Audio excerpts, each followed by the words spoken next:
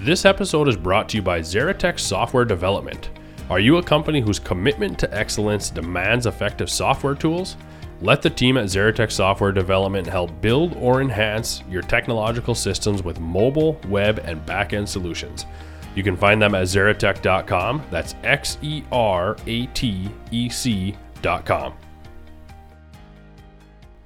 Hey guys, on today's episode of the podcast, I sat down and chatted with Mark Halonen. Mark is the Chief Technology Officer at Steelhead Technologies. We talked about a lot of things, his foundation in computer science, into programming, some different startups and stuff that he's gotten into. Just kind of picked his brain about what drives him, what's he excited about. So it's fun to hear about that and fun to sit down and visit and catch up with Mark. I really enjoyed this one. I hope you guys do as well.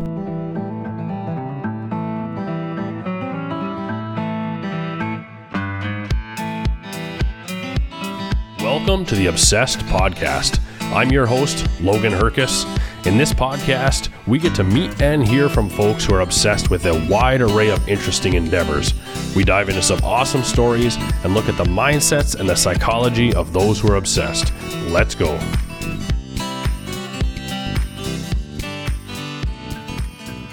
Mark, thanks for coming in. Yeah, thanks, Logan. It's a pleasure to be here. Yeah.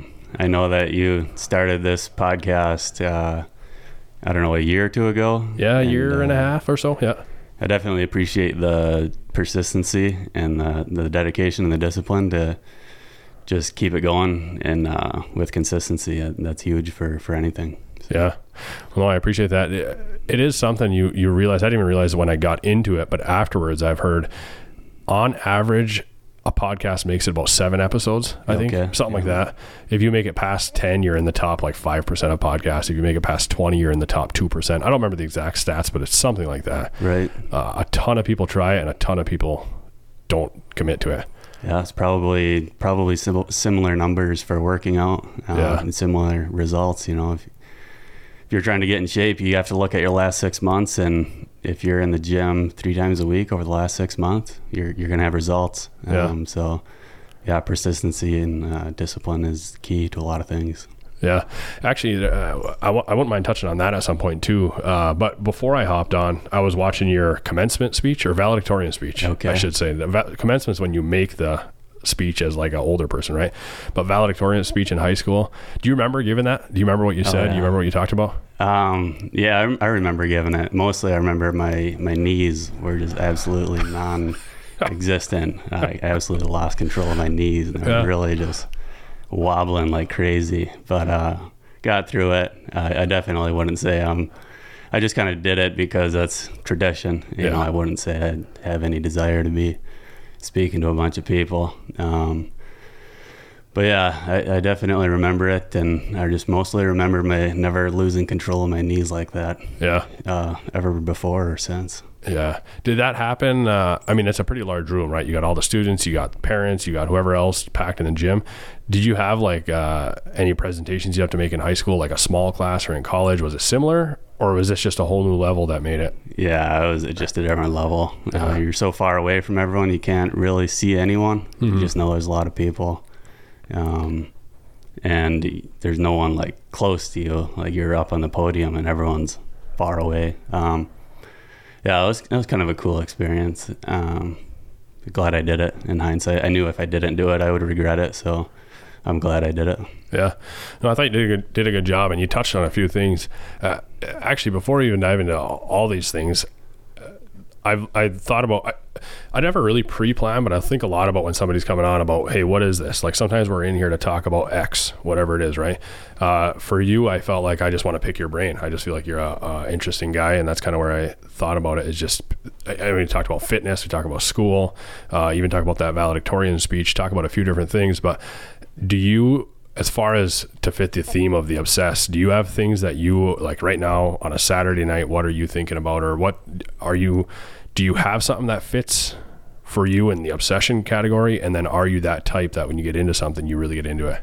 Yeah, absolutely. For me, it's product development. Okay. So yeah, probably in about 2015 or 2016, after I kind of learned how to program computers and built some stuff as an employee, kind of gain the confidence to like, okay, what's next here? What's available? So started reading around, guys like Peter Thiel or Mark Zuckerberg, kind of read their books or their blog posts about what they've done and how they've done it. And yeah, it kind of comes down to a lot of these big innovative technology companies are started by a few people, and in 10 years they get big. Mm-hmm. And kind of looked at the situation. I'm kind of like, yeah, that's my challenge in life. I was given a lot, and I just kind of felt like it was just up to me to make it happen. Yeah, the product development side of things, hey? So because you created Vora, right? Oh, and I guess we can get into a few of these different things, but what are some of the projects, even just on a high level, that you've been involved with? You created Vora. What are some of the other things? Yeah, I mean, Vora was one of the successes. So Vora was a fasting tracker. So I was kind of into intermittent fasting for a while. Well, I still kind of do it, but I don't track anymore. Yeah. Yeah, a lot of failures too. There was one the first one was actually called Quick Strain.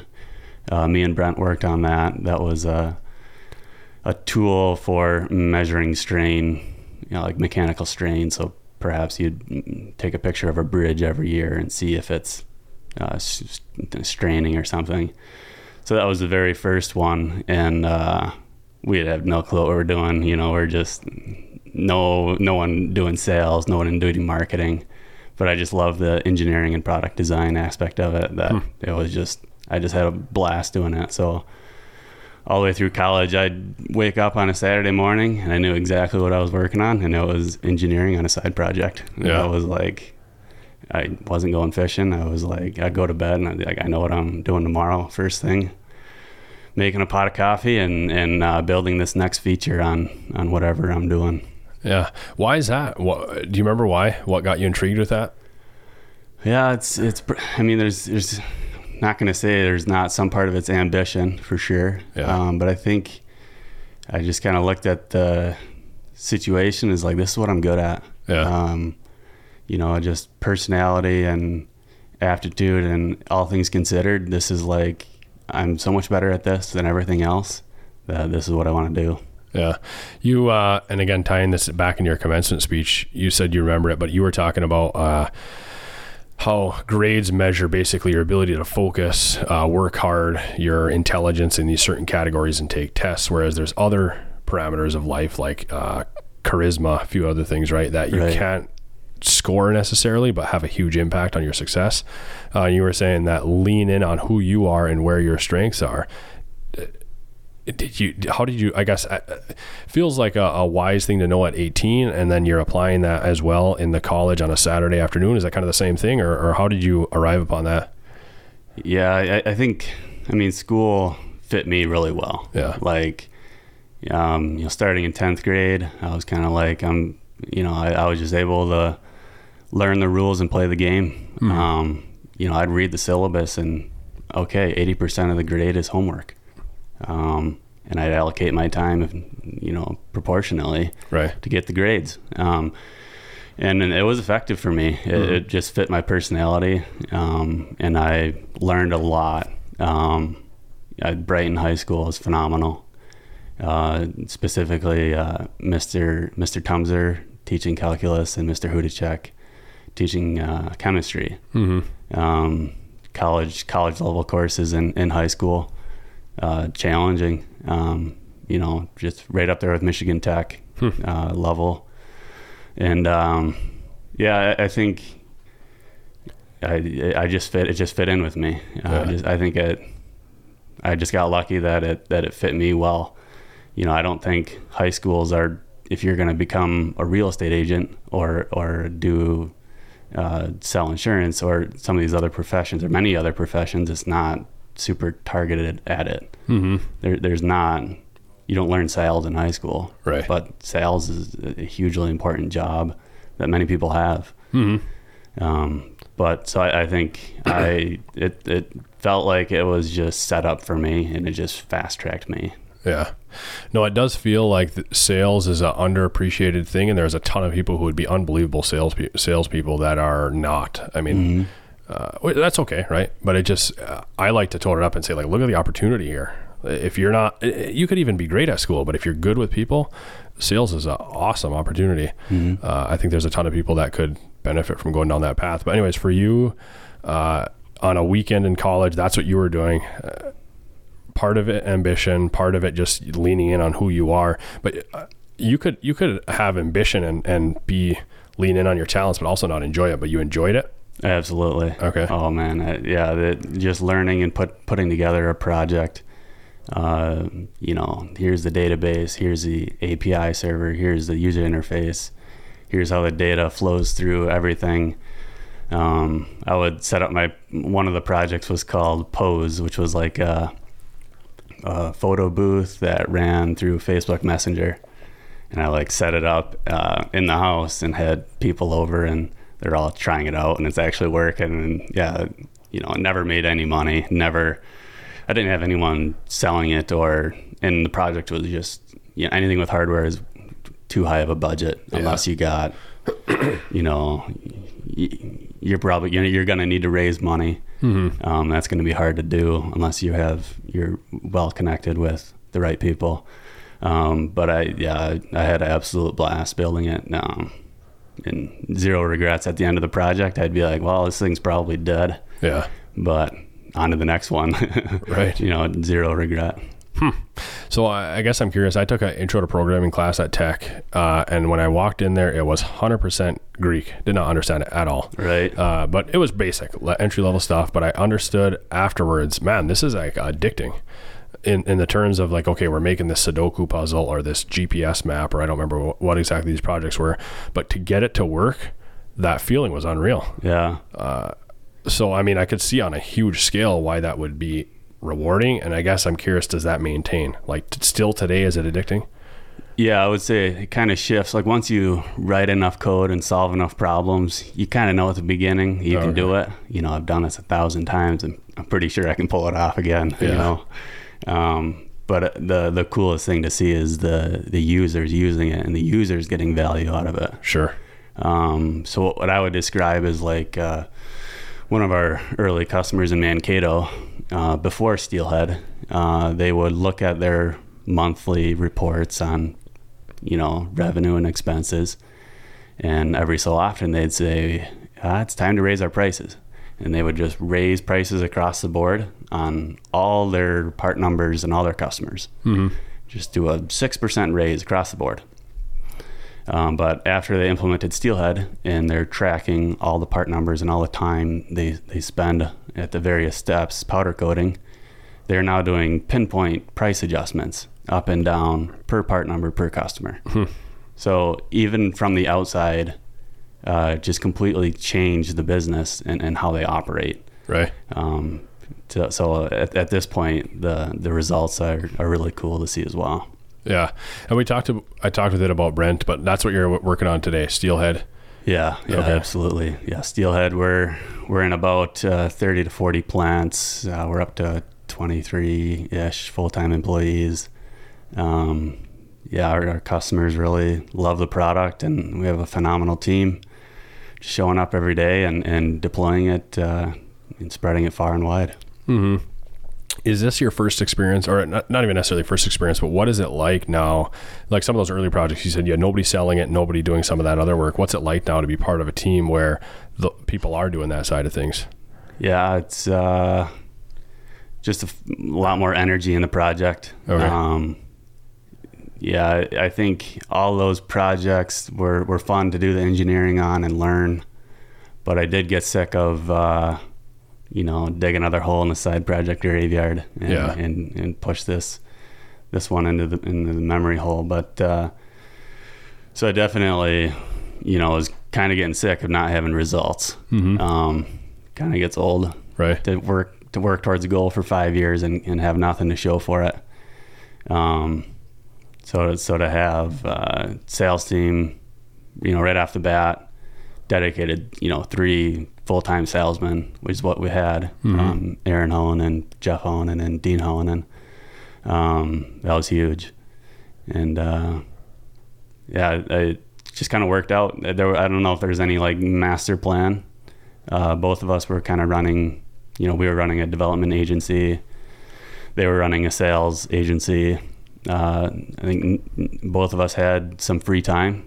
So we started Steelhead. Mm-hmm.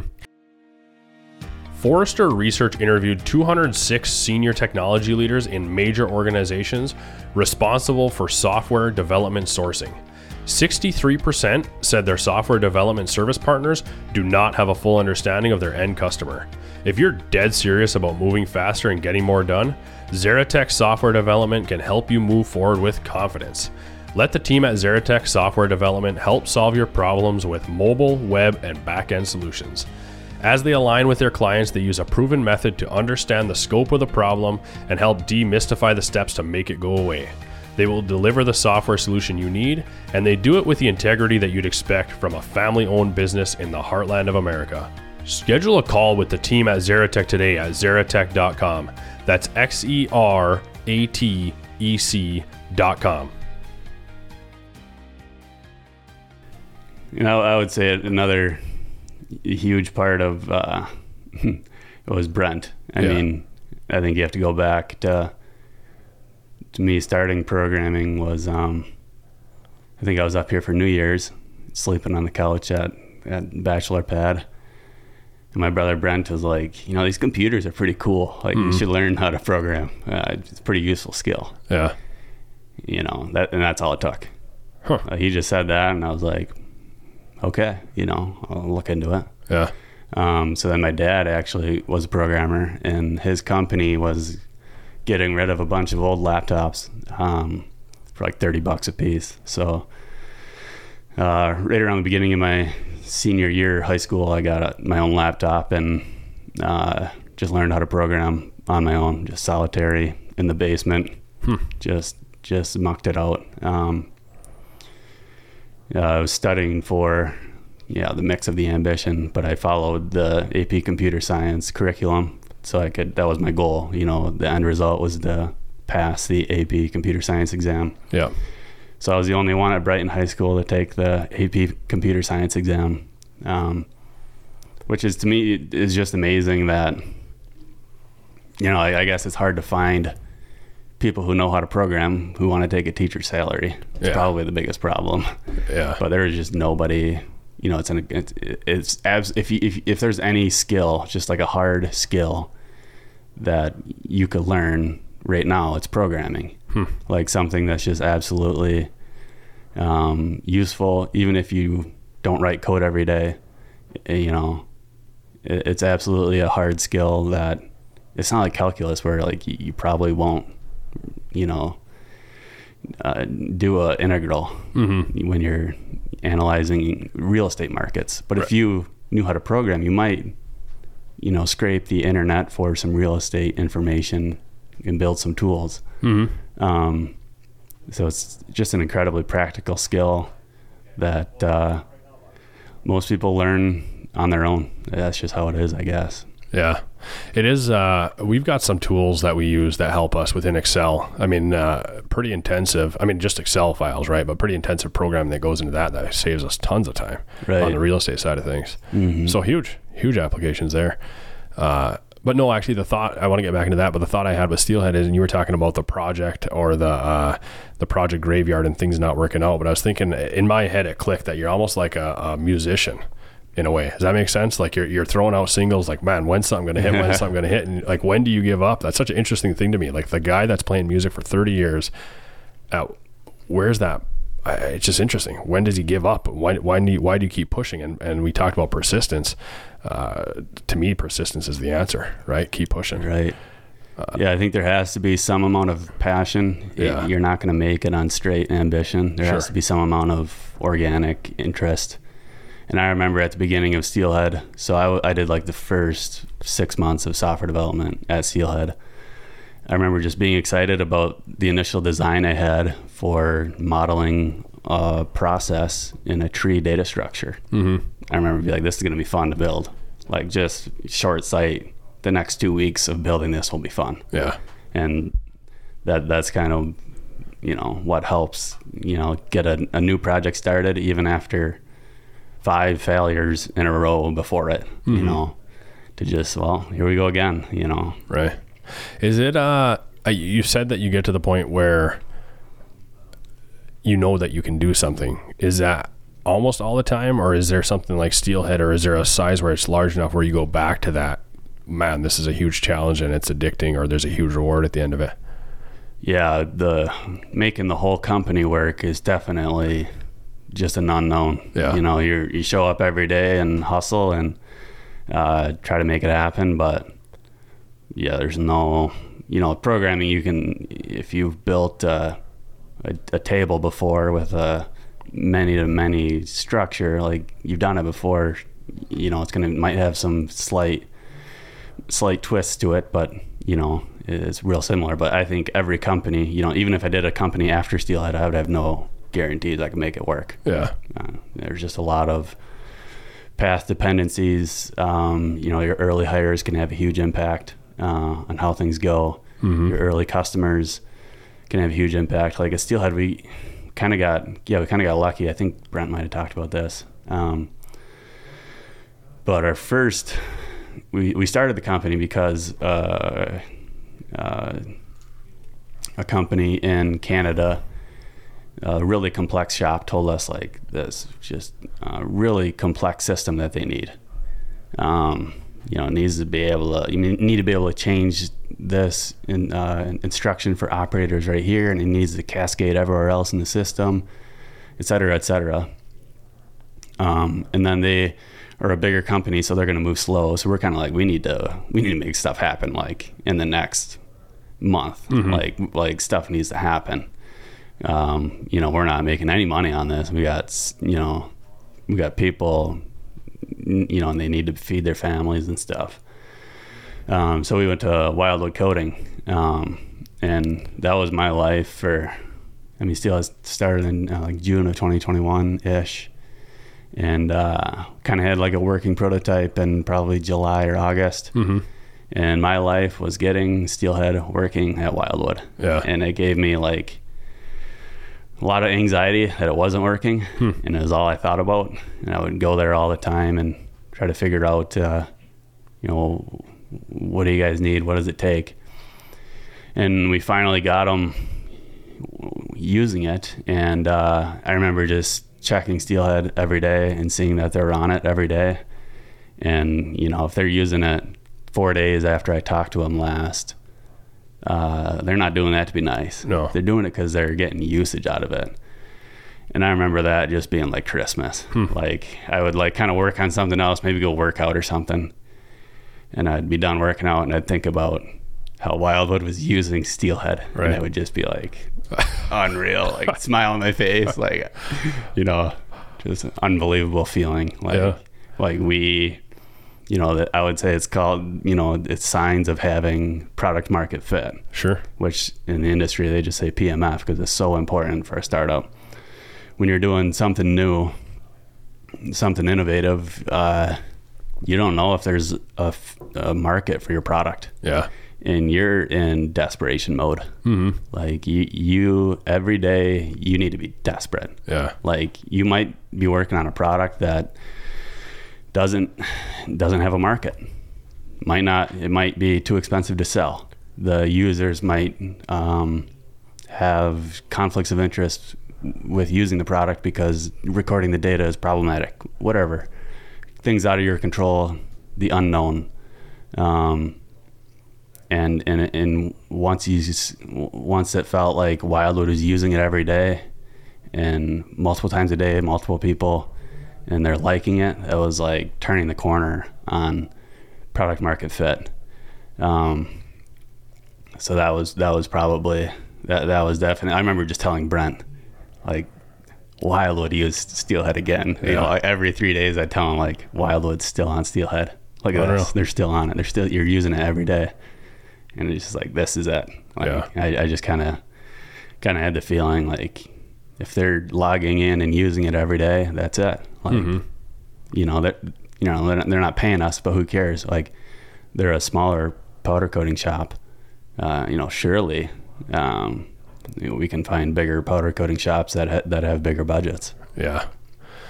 Yeah. You talk about early on when it wasn't working and the anxiety about that. What what would you have to go and fix? I mean, that would be a hard question to answer, but and obviously it's tons of things, but I guess, are you fixing like little bugs within the system or whole features or all the above, or what are you working on early on, I guess? I'm just curious. Yeah, so just friction in the software. Early on, it was the issue was it was not powerful enough order entry. So they get in parts, and sometimes they need to sandblast them, sometimes they don't. And we had to come up with features to make that easier. When they're entering an order, they have to, with a rational number of clicks, enter the data, send it out on the shop floor. Sure. I think the earliest version it was possible, but it just took like this academic effort to go click around at certain things, and there's probably bugs in there too. Mm-hmm. So yeah, just removing the points of friction and finding out like, where is it failing? Right. Like we call it crash testing. So it's just like, we're going to run this thing until it crashes, and then go work on why it crashed. Mm-hmm. But yeah, I think the core of Steelhead is like tracking where the parts are. So all your operators go to Steelhead and say, it's no longer in blasting. It's now in the queue to get painted. That being able to track those parts through the process was such a valuable thing that they were able to use it. Only 3 or 4 months into development, they were getting value out of it, even though we're missing so much functionality that we've since built, mm-hmm. Like quoting and shipping and invoicing and reporting, things like that. Right. Yeah. Huh. It's interesting. I guess a lot of what I guess on a separate note, here I'm jumping around, but I'm thinking about you and that persistence thing. And we talked about fitting what you're good at, but also doing the hard thing, like you talked about in that valedictorian speech, right? Doing what's hard, and you can always go back to where you fit if you found out you reached too far or whatever else. I don't know. That to me is super interesting. That persistence, that hard work, where does that get you? Why do you do it? All that kind of stuff. And we mentioned fitness early on. Didn't you, for some reason, again, some of these things, you have these memories, you have these thoughts. I don't know if they're real or not, but I feel like when you got to college, you became really in shape compared to what you were, almost like the opposite of the typical trajectory. But is that true? Am I remembering that correctly? Yeah, I definitely was rarely worked out until freshman year of college. Yeah. I think I came home for Christmas and my dad told me I was looking pretty fat. Yeah. I don't know why that I was like, hey, this is under my control. Yeah. Like there's no excuse to be a blob of fat. Uh-huh. It's just, there's plenty of time in the day. You can set down the TV show or the scrolling social media and go work out. It's not much to ask. Mm-hmm. Yeah, I don't know why. It's probably just personality to strive to be your best. I would say it's personality mostly. Right. Just the personality you're born with. Yeah. Yeah. But you, like in college, and that's still today part of your world, the fitness, exercise, that side of things. Yeah, I probably just do the standard, go to the gym 3 times a week. You kind of look at it, and it gets to the point where probably, you're comparing yourself to the guys on steroids. It's kind of like, well, I'm not going to take steroids. I'm not into it. I'm not going to risk any health to get more, in shape or whatever. Right. So I would say that kind of was where I reached the limit. I could, some guys just take it to the extreme. I think it's fine to just in moderation or, mm-hmm. Just a healthy amount, just, a healthy amount. You can overdo fitness, right? There's guys that will, like the elite bodybuilders, they'll set an alarm in the middle of the night, wake up and eat, go back to bed. Mm-hmm. So, yeah, there's, you got to have balance in life at some point. Yeah. No, but I guess trying to get a feel for what makes you tick and celebrating the persistence, celebrating the hard work. I don't know. It's just interesting. And again, that whole mindset of here you are on a Saturday during college, most people are out fishing, hunting, partying, whatever, you're there working on a side project. Yeah. And even today, there's so much work that you do. And I guess I resonate with that a little bit. I mean, I've been in sales for a while and had some different business things where it's like, you don't know if you're going to be rewarded for this, right? Right. It's about especially for you, like doing real estate, you could put in a ton of energy and a ton of effort and not be rewarded for it. That's ultra true on like the startup side of things. Yeah, you could go crazy for 5 years and have nothing, right? Yeah. And then again on those early side projects, but then also on the fitness side of things, I don't know, just super interested in like why that persistence and what does that come from? I don't know. I guess we kind of talked about it early on with the podcast, right? Having the persistence to go beyond 17 episodes or whatever too, right? But right. Yeah, I don't know. Yeah, nature versus nurture. I would say a lot of it's nature. Yeah. But for me, the nurture side of it was definitely Brent had an incredible amount, still has an incredible amount of influence on my life. And I think he's kind of a pretty serious guy. And when I moved into college, I moved into his house. So I think he kind of, I would agree that you're kind of the average of the 5 people you're around. Mm-hmm. And I was around Brent a lot, and he was older. He's 6 years older than me. Right. Pretty serious, and he was always saying things like, only buy things at full price.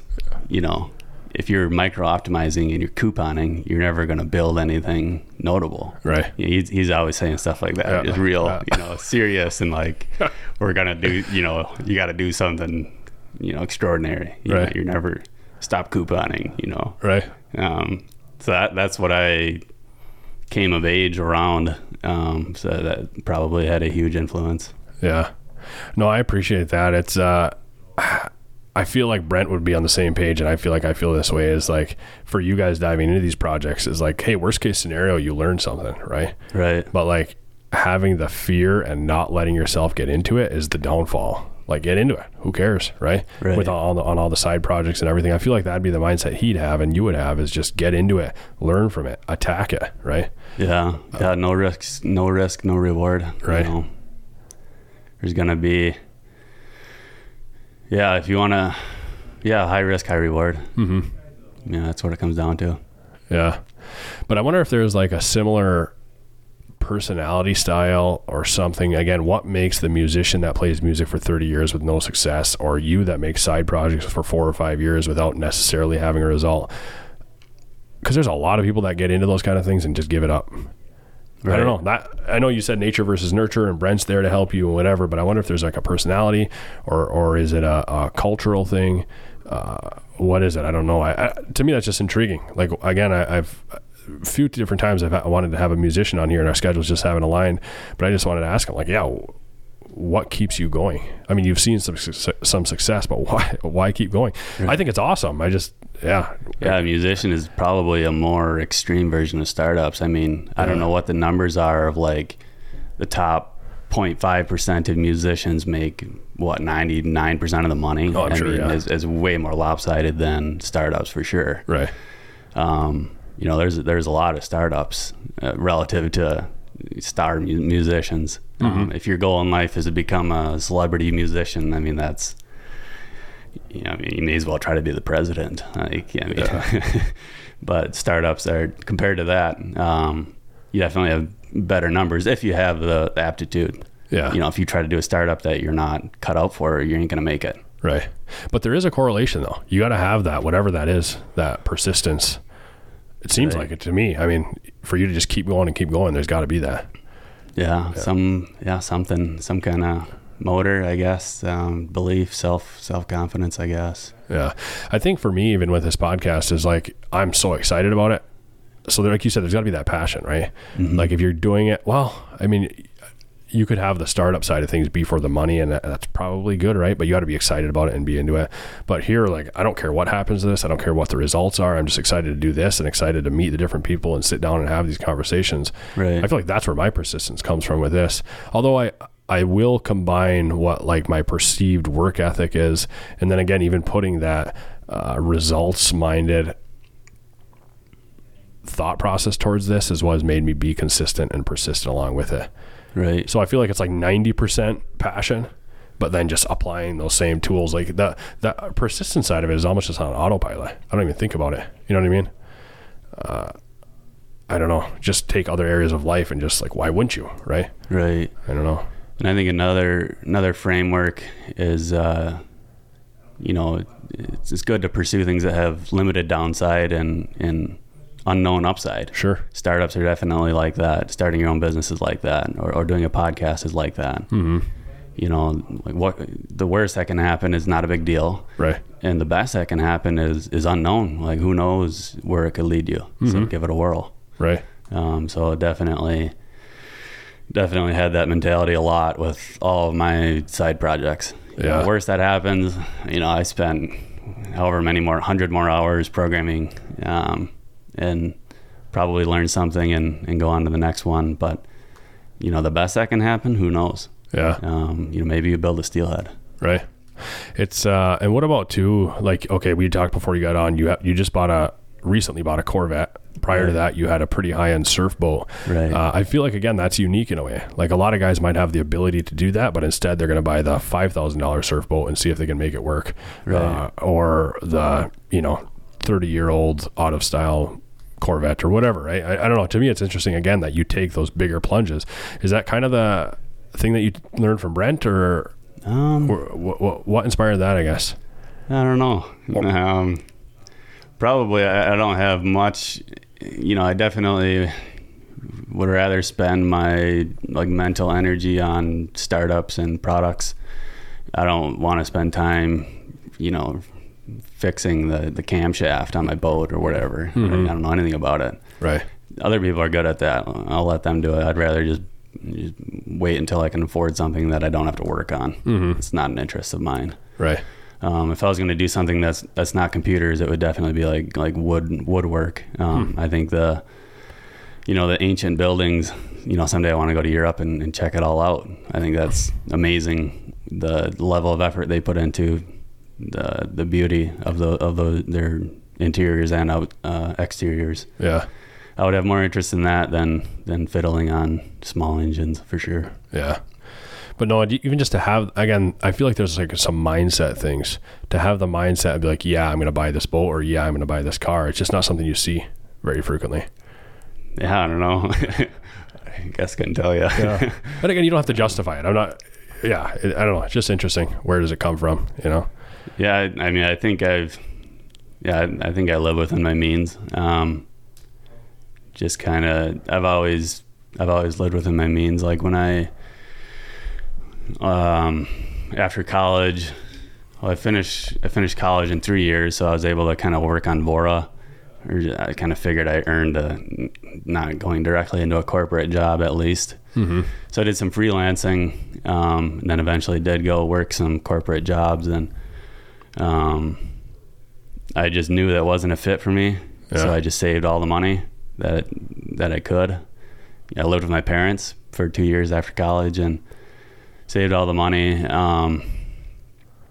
But I remember at both jobs, actually, what I ended up doing was walking laps outside. Yeah. I could not focus on it. Just not enough impact, not close enough to the customer.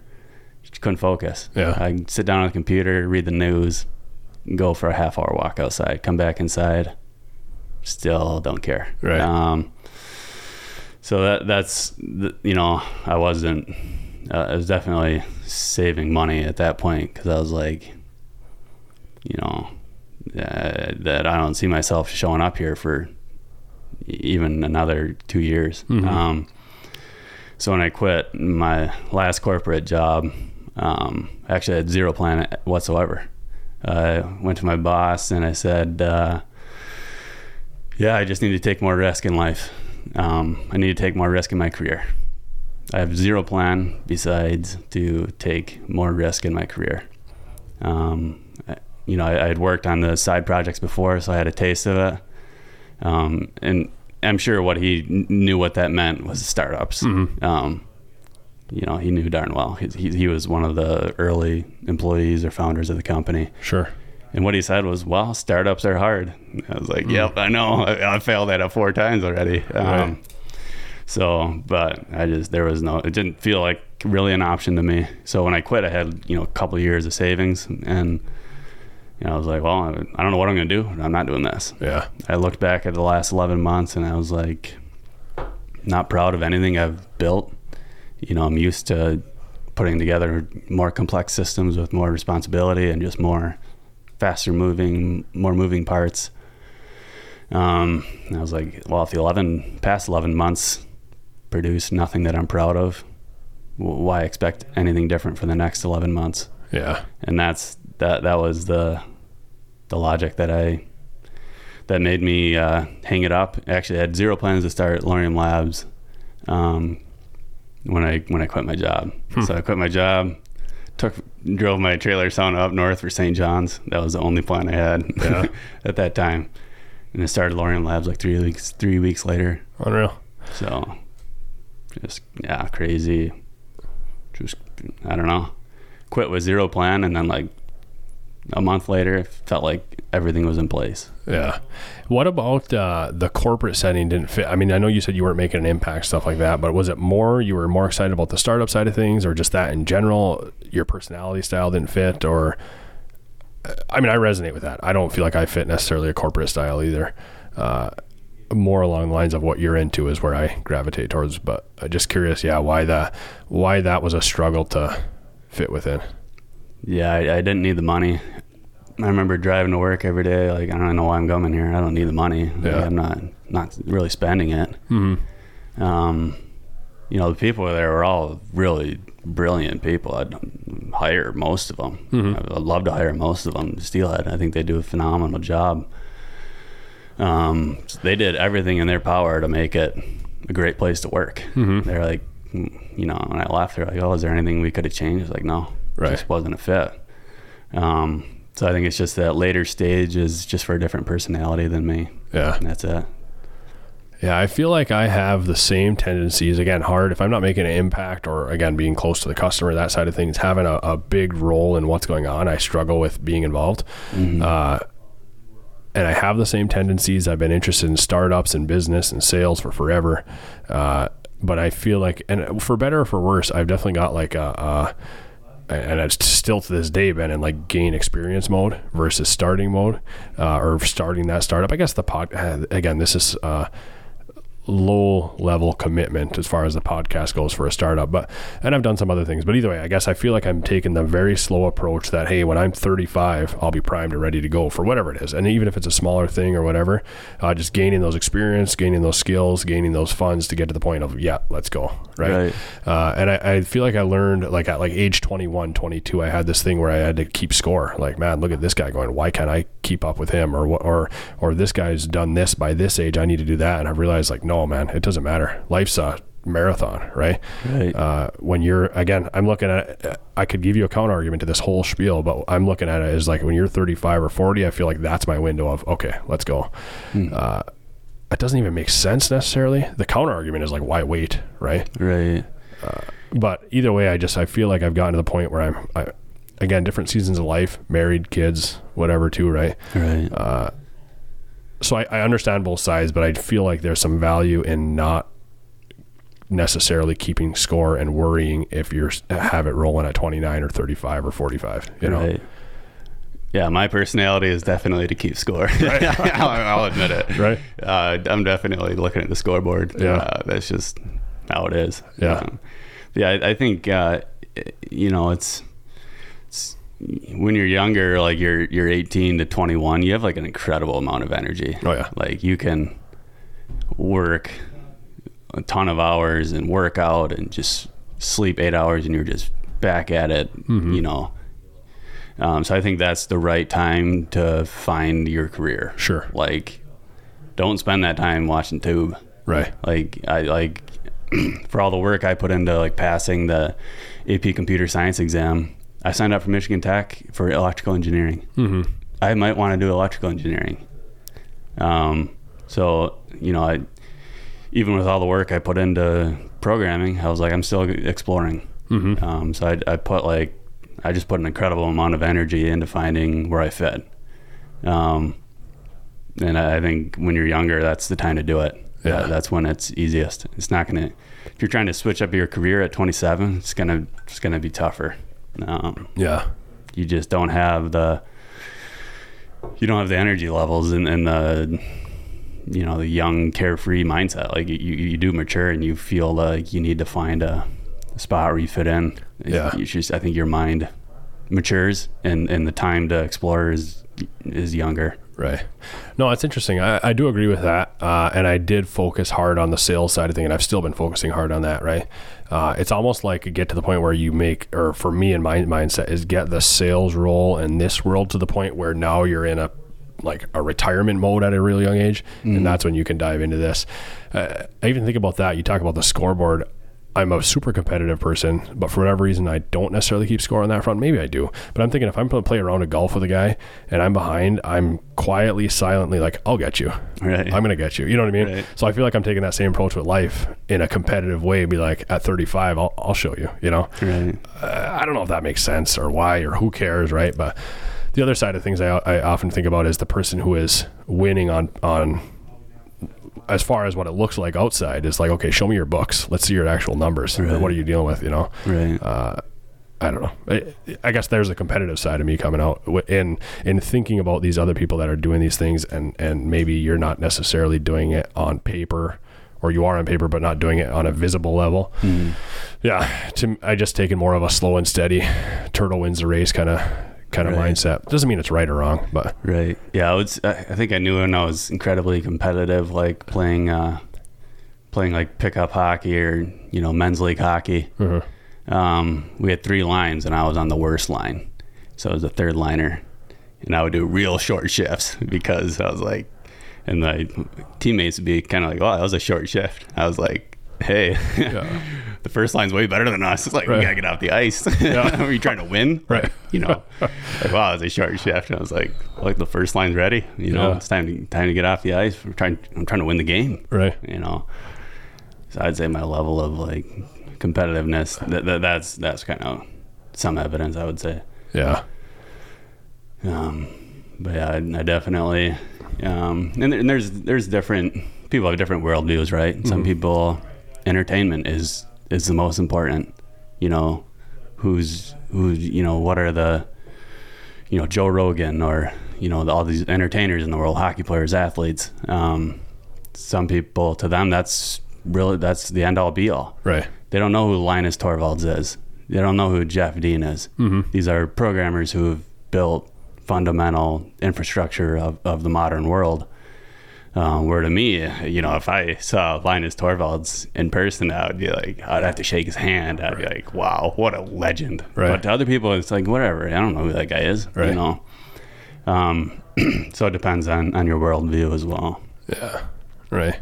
I also realize it's seasons too. Again, and I guess you can talk yourself in circles on anything, right? But in a young family mode, it's just a harder place to be in to say, let's go in on this thing.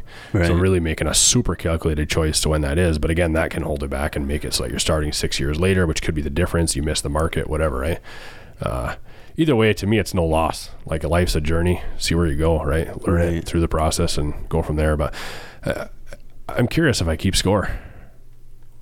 You got me thinking, like you said, hey, you are competitive, you keep score. I do in a lot of areas. Like you enter any sort of game, I'm going to keep track and I'm going to do everything I can to beat you. I'm just trying to think on like, yeah, I think it's natural. Yeah. I think people kind of, there's people naturally in a big group kind of organize into a structure. Mm-hmm. That's, if you look at like a military, they put their status right on their chest. Yeah. This is where I fall in line. Right. And I think society kind of observes that, or groups of people kind of fall in line like that. Yeah. It's just a natural thing to happen. Yeah. But the other thing I think about on that whole front, and again, I talk about having a family, stuff like that too, is I've gotten some exposure into like meeting some of these people that have some pretty high success, and you, or even reading their books, which in a way is a way to get to meet them, right? And they're unbelievable. Like David Goggins, the best runner in the world, unbelievable, inspirational. Mm. You read his book, he was divorced 3 times, right? And obviously life can happen, but it's like that divorce was a half a paragraph at the end of a chapter. Now it's back to running. And I'm like, wait a minute, that should be like your life story. You know what I mean? Not that you have to put it in a book, but it's like, if that's what it takes to succeed, well, then what's it worth? Right. You know? And again, I could see it being argued that's like small mind thinking of justifying not going hard at something. But I just seen that, and I've seen other people too, where again, they've been through, they're ultra successful in this one area, but their personal life is in shambles. And it's like, man, It's not me, you know? Yeah. It's probably, some people just struggle with balance a little bit. Yeah. I'm probably one of those people. Yeah. I think, I mean, people are born with different personalities. Some of them are real ambitious and swing for the fences. You know, like when me and Brent are working on Lorian Labs, we were kind of running a software development agency, but not really. Like we could have taken on hourly work, but I kind of looked at, the development agencies that I know of, like Xeratech and Creative Minds, and there's a lot of them. And I was like, I want to build something with my own hands, and I want to grow because the product is great. I'm not a salesman. I don't want to manage people and make sure they're billing hours. So we kept the lights on. We did cash work to keep the lights on, but we were all frugal. I mean, I don't own a house. Yeah. I don't have any monthly bills. So we kept the lights on and we're swinging for the fences. Basically, Brent was gambling on me swinging for the fences. Steelhead's a grand slam. Yeah. Oh, it's fun to see. It's fun to see, again, that persistence to pay off, right? Within Steelhead, and where you guys are headed to, and what you guys are doing is unreal. Yeah, I think I've had amazing life experience. Not many people experience that, building a product with your own hands and seeing it go from nothing to being valuable. Yeah. And of course, you'd have to talk to all the Steelhead founders to get the true picture. Like, I'm extremely biased towards product development and programming and product design. I probably make it sound like that's the only thing that matters, but obviously that's just my perception. Yeah. That's my responsibility, so that's all I think about. But, Dean Halonen pulled off that sale to the Mankato customer, and when that happened, it was just like another miracle. Like, I don't know how he did this, but, when it happened, I was like, this is crazy. Right. I remember saying that many times. Like, if we can pull this off, this is a huge step. They're at least 10 times bigger than our current users. Right. A 10x jump. This is crazy. Yeah. And so Dean probably went on site, he said 30 to 40 times, drive 2 hours down to Mankato. And, every day it feels like we're hanging on by a thread. And we made some other big sales, like Aaron closed some big sales so we could raise venture capital, VC investment. So many things happen in the company, and then all the other developers come on and actually make it usable. It's just an incredible amount of engineering work to make a useful product and bring it to its full potential. Right. It just takes, at some point, takes a village. Yeah. Right. No, it's interesting. Again, I keep going back to, I never know what I'm going to get into when I start these, right? But I even started at the beginning saying, hey, I just want to pick your brain. And I feel like that's what we've been doing in a way, but I just keep going back to that persistence and why does it keep you going? And I've hammered it 7 times. We don't need to get into it, but that's just what keeps coming back to me. And I keep feeling through the process is like, what if you gave up after round 3? Yeah, to me, it was non-optional. I think to me, it's kind of like one side of the coin is that if I'm working on something that's inspiring and I think is important and I think we're doing it the right way and I believe in it, right, it's just effortless. Yeah. I think about it all the time, work on it till it's done. It's just pure fun. Flip side of that coin is if you tell me to build something I don't believe in, that I think is not going the right way, it is pulling teeth. Yeah. I will just disobey. You know, So I think, I'm sure people will talk about having to manage me and whatever, but that's how it is. Just my personality. Yeah. No, I'm similar. If I'm not all in, it just doesn't happen. I'm just not there. I'm just checked out, whatever the thing is. Or if I don't believe in the way the structure above me is handling things, I'm just totally checked out. Right. Right. In a way, it's maybe a bad thing, and it makes you a bad employee, but that's okay, right? I guess we've established we're probably bad employees, right? Yeah, I was not a good employee. I mean, maybe actually I was really good at interviewing. Like, I think that's kind of something I learned freelancing, was how to like establish legitimacy really quick. Yeah. What do you mean by that? Really good at interviewing? Interviewing with technical interviews, like on the spot. Go through an algorithm or design a programming or on the spot programming challenge. I was pretty good at them. Okay, so you're saying when you go to these companies and they were interviewing you as a person, okay, you were really good at that. Okay, I gotcha. Yeah, really common in technology companies. You can have a PhD in computer science, don't matter. Right. Can you write code? Yeah. If you go to Google with a PhD in computer science, they say, okay, that's nice. Anyways, here's a problem that you need to write code to solve. We're going to watch you for an hour and see how you do. Right. So it's almost a blue collar profession in that regard. Like maybe if you have a PhD in psychology or something and you're trying to get in somewhere, there's no they're not just going to give you a test on the spot like they do with computer science, or maybe like a hedge fund manager.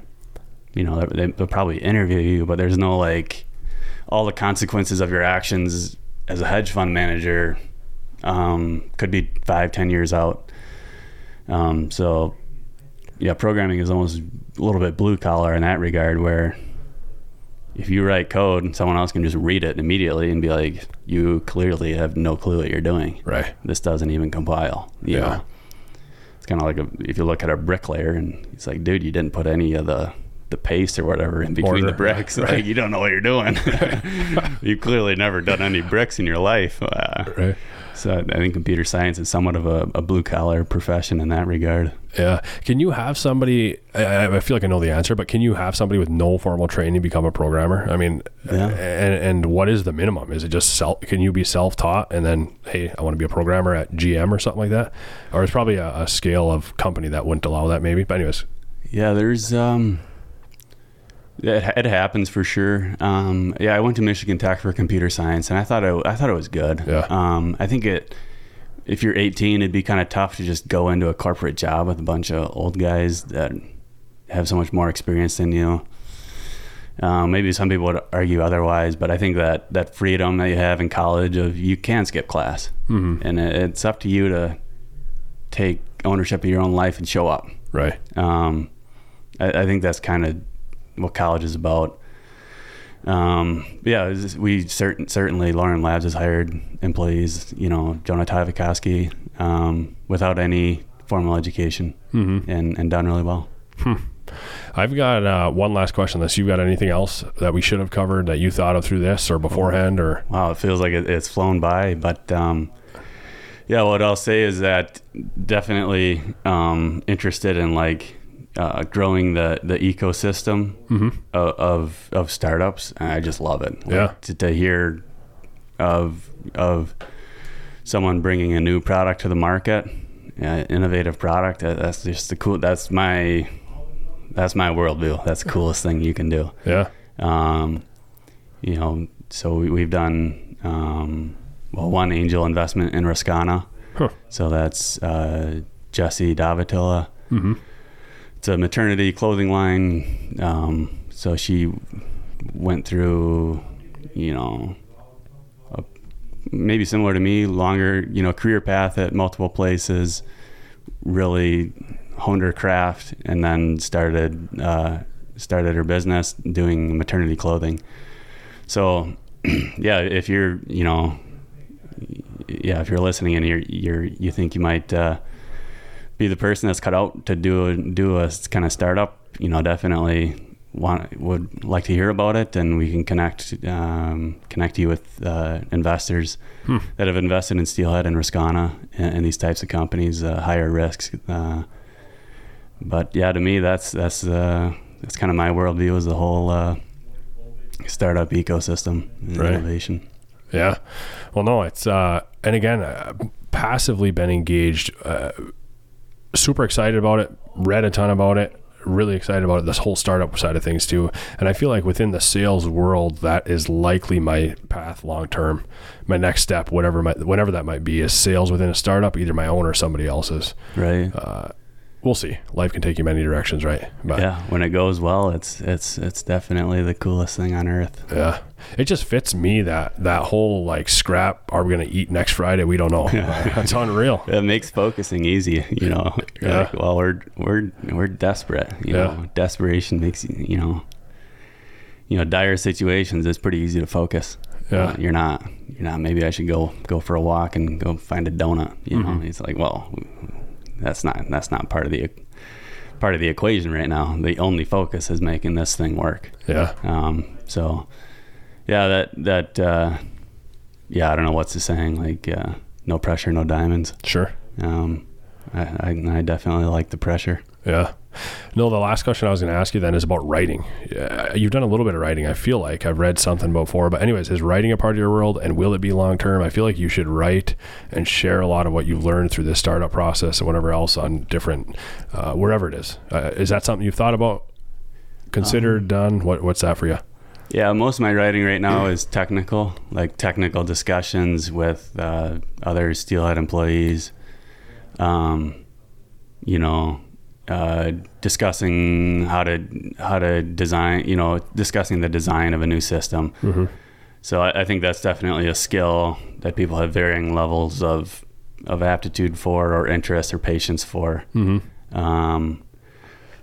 I feel like, I don't know if I have much to contribute. There's a lot of startup founders who are doing a lot of great writing. I follow Elon Musk on Twitter, and it's just like, I don't think Elon is like missing on some stuff that I feel the need to correct him. I guess I don't know, maybe when I get older, I'll feel more like that calling to teach or mentor. That's probably not something that comes naturally to me. It comes very naturally to Brent. Right. Is to mentor and take people in. Not so much for me. Just the way it is. It's super, writing. I'd be kind of curious to see what Chat GPT does to writing. It's so good at it. I don't know if you've played with it for writing or not. But no, I read enough about it and watched enough clips on it to understand what it can do. It really exceeds human levels at, like, write a story about Steelhead at how Trump would describe it. Right. How Donald Trump would talk about it. And it just like comes up with like this crazy, immediately comes up with this Trump style writing about Steelhead. Right. And it's like, I couldn't do a better job myself. Right. So I am curious what Chat GPT will do with writing. They're just going to, I feel like in 5 years, 98% of the internet is just going to be this Chat GPT generated stuff. So there might be some interesting technologies that come out of that, like proving that you're a human on the internet is going to be important. Right. Because the bots are indistinguishable from humans in terms of written text. Yeah. It's, I'm trying to think of how I feel about all that. To me, if I'm reading what I knew was a bot written thing, even if it's unbelievable, I have zero interest in it. It's hard. I know. I've started, every time I see something on like LinkedIn and I read the first few sentences, it's like, you got to convince me you're not a bot, actually. Right. Like, if you write this really flowery, fluffy stuff with way too much fluff, it's like, this could be a bot, keep scrolling. Mm-hmm. It is a real turnoff, but it is indistinguishable. Right. I don't think you can tell a difference between them. Yeah. So I guess my initial reaction is like, it won't take over. And I think it will in terms of just production, but in terms of impact, it won't, is how I feel about it. Like, you'll have a ton of people, tons of pages, tons of ads, tons of things that are all out there, all AI generated through Chat GPT. Right. But the things that are going to have an impact are the things that are written by Mark Halonen and things that are written by Jordan Peterson. You know what I mean? And again, you could argue that people will game that. I mean, people probably will game that, right? But I feel like there'll have to be some way, like you said, to verify what's human and what's not. And that, to me, the only things that I'll ever have an interest in is human written things. To me, it's just, what are we doing? I don't know. Maybe there's value. There's probably value in it, but I'm not engaged in it at all. Right. Yeah. I mean, you could never keep up on what everybody is writing and saying, or you can never listen to all the podcasts in the world. So you just got to pick what you're interested in. Yeah. But do you think that people would like listen to like an AI generated podcast, or will they read a bunch of these AI generated articles, or will it be impossible to know the difference? I think it will be impossible to know the difference. Okay. So people are just going to come up with ways to, now I'm making public predictions, but I think people have to come up with ways to prove they're human. Yeah.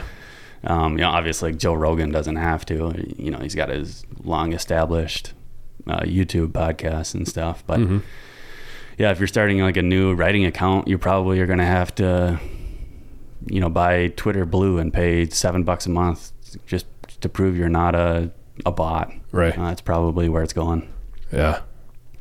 Yeah. No, I guess for me, the thought for you with writing is, I guess, less on the teaching and the mentoring side of things, but more on like the personal challenge and the organization of intellect in a way.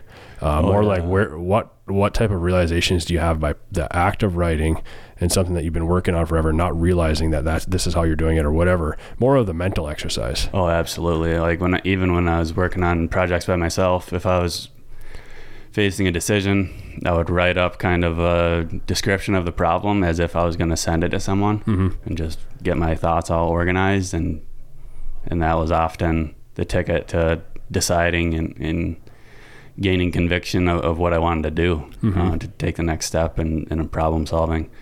So that's one of the tools I use, is write out detailed explanations of what the situation is and what the options are and why I'm taking this option over all the others. I'll just write it all down. Yeah, it's definitely a tool that I use. Yeah. No, for me, I think the strong interest for writing is, again, a mental exercise, but to focus on, I guess just where my interests are is on people, like your interactions, either through fiction or nonfiction or through essays or whatever. Focus on why, and that's what this podcast is. Why do people do what they do? Why do you treat people the way you treat people? What makes you driven to go along the startup path? Why do you react this way in this situation and not in this situation? Like the whole gamut of like family relationships, friend relationships, human interactions. I don't know. It's just fascinating. And exploring that, there's a part of me that wants to engage in it through fiction, because you can almost get through like a deeper truth in a fiction setting versus a nonfiction. I don't know if that's true or not. It's just something I think about. Right. I don't know. I have that interest. I haven't really explored it too much, very minimally, but I think at some point, again, try to have some form of balance in life. But right. Yeah, I don't know. To me, it's interesting, the writing side of things. Yeah. Yeah. Writing is, I'm definitely not a big reader. I mean, like Brent has just like an incredible organic interest in knowledge. I've just never seen anyone go toe to toe with him on, finance, economics, history, just you name it. Right. Like, oh yeah, he could tell you, Battle of Gettysburg, each side of the equation, which, this side had the wood supply chain was cut off over here. Just an incredible in depth. I'm like, I don't even know where Gettysburg is. Like North Carolina? I don't know. Yeah. Somewhere out there. So yeah, I think there's just varying levels, and my interest is just hyper focus on startups. That's most of the books I've ever written or read are just on startups or product development or companies. You can go read about how Netflix got started. The founder of Netflix will tell you exactly how it went down, right? When they got the idea, when they started it, what challenges they had. To me, that's the most interesting. Yeah. I'll throw one more at you and then we can sign off. But did you have hyper focus as a kid too? Did you remember at like 12 years old, were you focused on specific things? I think I was pretty run of the mill. I don't think I was anything crazy. Play outdoor sports, and in 5th grade, my teacher pulled me aside, kind of thought I was getting in trouble, and she's like, I noticed you're falling asleep in math class. And I was like, oh. So she gave me my own curriculum. Yeah. At a faster pace or whatever. But yeah, I think I was kind of more ordinary, and just developed that interest later. Yeah. And I guess a thing that got thrown on my radar recently is ADHD, and part of ADHD is a hyper focus. Are you familiar with that at all? Have you looked into that at all, or what that is? I know they give kids a lot of drugs, which seems questionable, but right. That's it. Yeah. I don't know. And again, a lot of it's just labels, but I feel like what I've learned, and I don't know if this is true or not, but there can be a component of ADHD where you're not necessarily scatterbrained, but you're either hardcore focused on something, and if you're not, it's just not happening. And I feel like that's you. And I would argue that's me too, that when I'm into something, I'm all in. And again, that fits this podcast. But if I'm not engaged with something, it's so hard, right, to even force yourself to go through it. You will out of diligence or whatever. But there's things like you said at that corporate job, it was just impossible to maintain. You just weren't engaged, right? I don't know. And again, not that you need to put a label on anything. I'm curious about that hyper focus side of things and what that is, and does it fit within that picture, I guess. Yeah, I would say I was almost kind of the opposite, where like when I was a kid, elementary, middle, high school, I was just well behaved, got good grades, just kind of did what the teacher told me to do. Yeah. And it worked out for me. It worked good. Mm-hmm.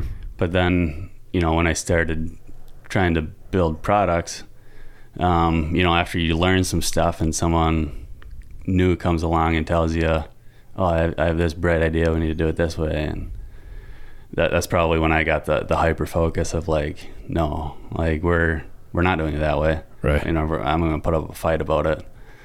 So it's probably something that was almost the opposite, where I gained more conviction and less tolerance for wasting time later in life. Sure.